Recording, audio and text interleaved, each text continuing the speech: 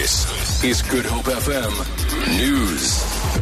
Good morning. Political analysts say a recommendation by the Farlam Commission that an inquiry be held into the fitness to hold office of Police Commissioner Riah Phiyega cannot be ignored. Presenting the report in a live broadcast, President Jacob Zuma said he had written to Phiyega to inform her of the recommendation. The commission was set up to probe the deaths of 44 people during an illegal strike at Lonman's Marikana mine 3 years ago.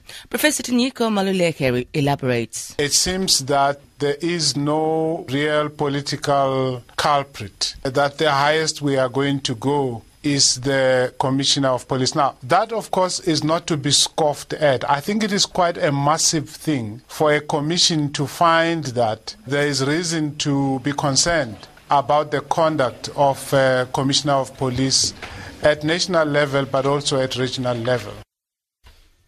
The city of Cape Town says it's making slow but steady gains in the fight against drugs. In the past 2 years, the city's gang and drug task team has confiscated just over 68,000 units of drugs with a street value of nearly 2.5 million rand. In the same period, 3,800 suspects were arrested for drug-related offences. The bulk of the confiscations and arrests were made in Manenberg, Hanover Park, Elswies River, Steenberg and Kraaifontein. The stats have been released in support of the United Nations International Day Against Drug Abuse and Illicit Trafficking today. A colourful debate discussing the EFF's proposal to change the names of 40 towns has taken place in the Western Cape Legislature. Towns include Stellenbosch, Plettenberg Bay and Bredasdorp. The EFF wants coined surnames for the towns. The DA's Ivan Meyer says the EFF should take the process seriously. If the EFF is genuine and honest with this debate, why is it that the EFF has not yet submitted any name changes to the Western Cape Geographical Names Committee? Because there is a space for you to make such spaces.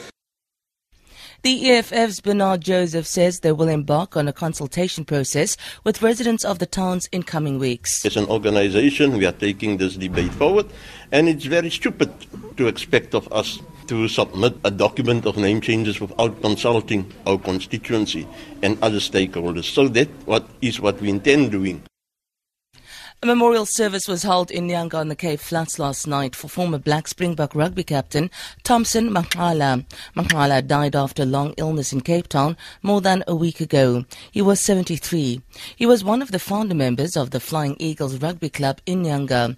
SARA President Regan Hoskins. I was very lucky, first of all, to have met Thompson, one of the stalwarts, the greats of South African rugby, and I can only read about the way he played the game, and from what I've heard tonight from all those contemporaries of his, he was a great player, represented his country with pride, and I'm just happy that the community could come together tonight and celebrate the life of this great rugby player. For Good Hope FM News, I'm Sandra Rosenberg.